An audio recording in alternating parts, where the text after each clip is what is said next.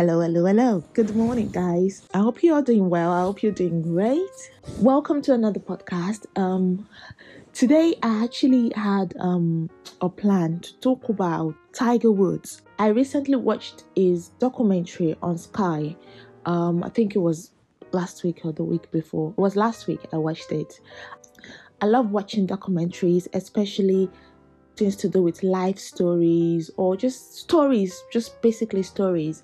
That's the kind of documentary I like to watch. And I also like to read books on people and people's stories and things like that. I'm always so intrigued by that. And a lot of the time when you watch it on telly, it's usually to do with celebrities, and I like to watch it, so I'm very familiar with the stories of celebrities. And I wanted to talk about what I learned from Tiger Woods, because the reason why I wanted to talk about Tiger Woods in particular, because his story is quite different from all the others that I've seen in a long while. The story about, he was kind of I would say engineered by his father and mother. It started for me when he was a baby, like quite literally. It reminded me of the story of Serena Williams and her sister, which was almost similar, but his one was a bit more different because he started since he was a baby, really. And then, obviously, following on, going on to his later life, it kind of follows the story of all the many other celebrities that we know of. And his rise, his fall, his epic comeback, everything. There was a lot you could get from his story. So that is what I wanted to talk about. I wanted to share it. Even though I've written a blog post on this, I still wanted to talk about it because it's kind of different when you write on something and when you actually talk about it.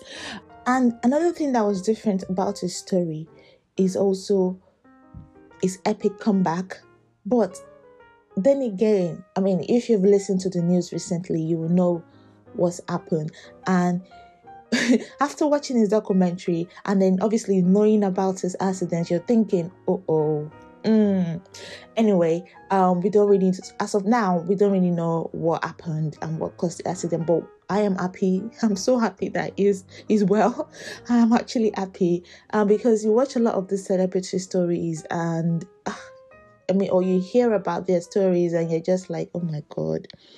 A lot of the time it's, especially when they're older, when they are older people, when they started from when they were young and they're much older, and then you hear a lot of other things, about them that you just like, oh my God, you wish you didn't know, because you've seen them as this, you've had this good picture about them, and then towards the later end of their life or when they're much, much older, you start hearing a lot of other stories that you're just like, you wish you didn't know. Anyway, I wanted to talk so much about him, but this morning, as I was in my quiet time, something else came up, and that was something that happened yesterday and I really wanted to talk about, and I was more moved, shall I say. I'll probably still talk about it, maybe in a later podcast, but I am also going to do a blog post. I'm going to write it down and share it with you guys as well. So it's still nothing is lost there. But what I wanted to talk about this morning was obviously, like I said earlier, what happened yesterday. It's not so much, it wasn't anything big or anything like that, but I don't know, I just felt moved to share it. So now, this is my roots, because yesterday was a Sunday, and for many of us that are still in lockdown, obviously a lot of us we do our Sunday service online, and I've always had a routine, and this has started even way before lockdown happened, even though back then it was just, I wasn't really strict with it, but ever since lockdown started, it's been like my strict ritual that I do every Sunday. So I generally tend to listen to, and I generally attend 3 services on Sunday online, and that's just the beauty of it. I love it. You can be at your home and just attend as many services, Sunday services, as you want. I remember someone saying one time that because of this lockdown, we are members of many churches. which is generally true. Let's be honest, this is generally true. And I mean, I don't see anything wrong with that. And for me, most recently, every of my services that I attend every Sunday, they all seem to align. They all seem to be saying the same thing. It's weird. Well, it's not weird. Like they say, the word of God, the Spirit of God is one. So it's not weird, but it's just that it's what is more, I say, more effective, or more, what really gets to me more is the fact that it's the same, but it's actually what I need at the time, and it's always like a confirmation of what God has told me, maybe the nights before, a lot of the time, or sometimes I feel like it's God telling me something, because if I go to the service, they say one thing, and then the next service, the same thing. The third service, I'm like, okay, God is telling me something here. And it's been like a regular thing. I remember a couple of days ago, I think a couple of Sundays ago, I listened to one, and I listened to two. When I said listen, I attended 2 services online. And by the time I finished the second service, I was like, whew, I don't know if I can take any more, because it was just so powerful. I'm telling you, it was so powerful. I felt so overwhelmed by the message, but oh my gosh, I was like, oh wow. I was too scared. I was too scared to actually attend the third service, because I'm like, I'm full. I'm already full. And that's the first time ever I can say that has happened to me. I was like, I don't think I need to attend any more services right now, because this first one, the second one, I'm like, I'm over full. I can't take any more. That was how it felt for me. It's just, and because the way the words just so, oh my gosh, it's just amazing. God is good. So anyway, so obviously it's always the same every Sunday, I must say. And then yesterday was no difference, but yesterday was slightly, I don't know, it was saying the same thing, but in a different way, if you want to look at it that way. And the first service was talking about, it was kind of like a continuation from the Sunday before, about just basically the Sunday. Oh my God, the Sunday before. Whew, hallelujah. I think that was it. That was the Sunday. Yeah, that was the Sunday I felt like, oh, I'm full. That's too much. No, it was the Sunday before that Sunday. Okay. Anyway, so yeah. So it was a continuation for the first service. It was a continuation from the Sunday before.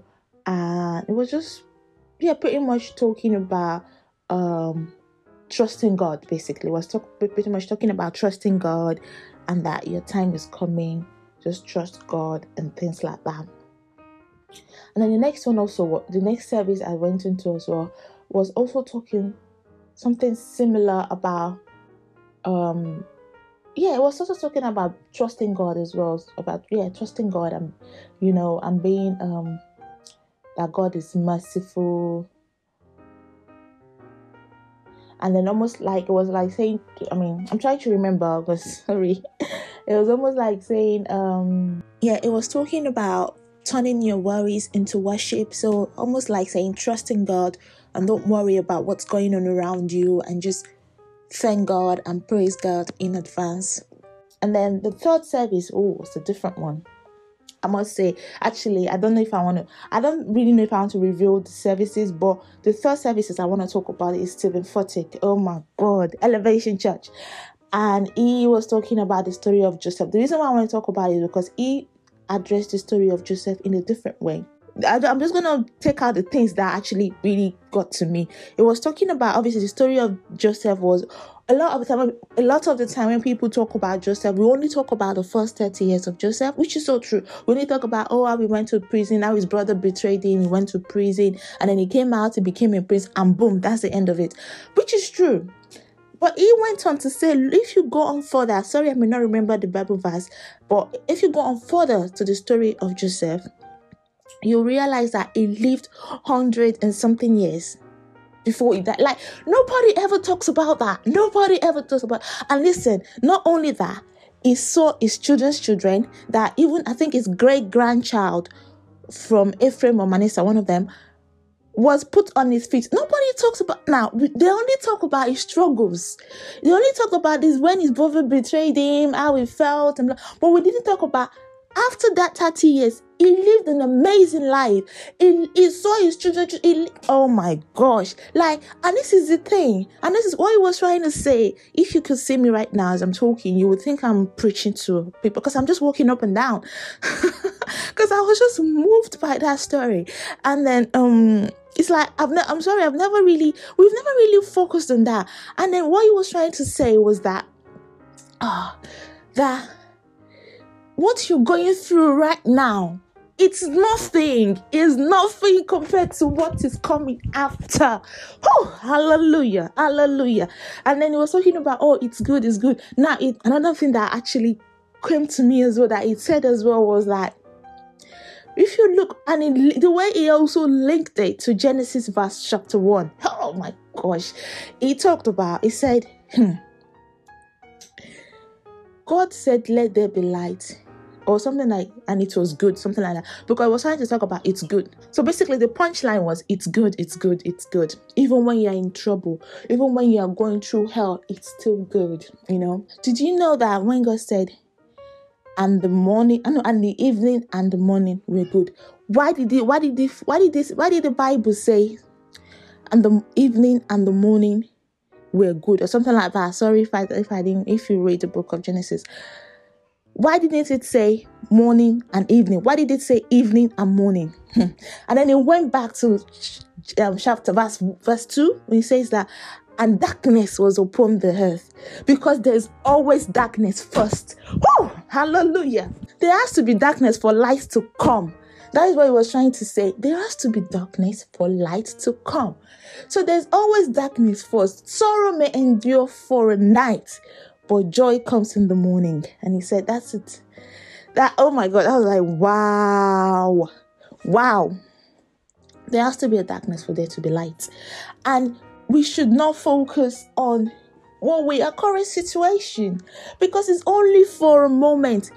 The story of Joseph that we hear, that we talk about every day, is only for the first 30 years of his life. But what happened the rest of it?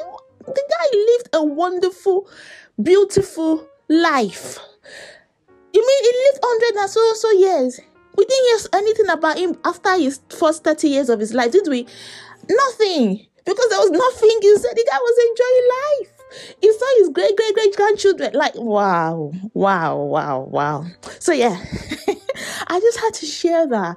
And then I think my devotion this morning as well was talking something about focusing on Jesus. Focus on Jesus, and trusting God.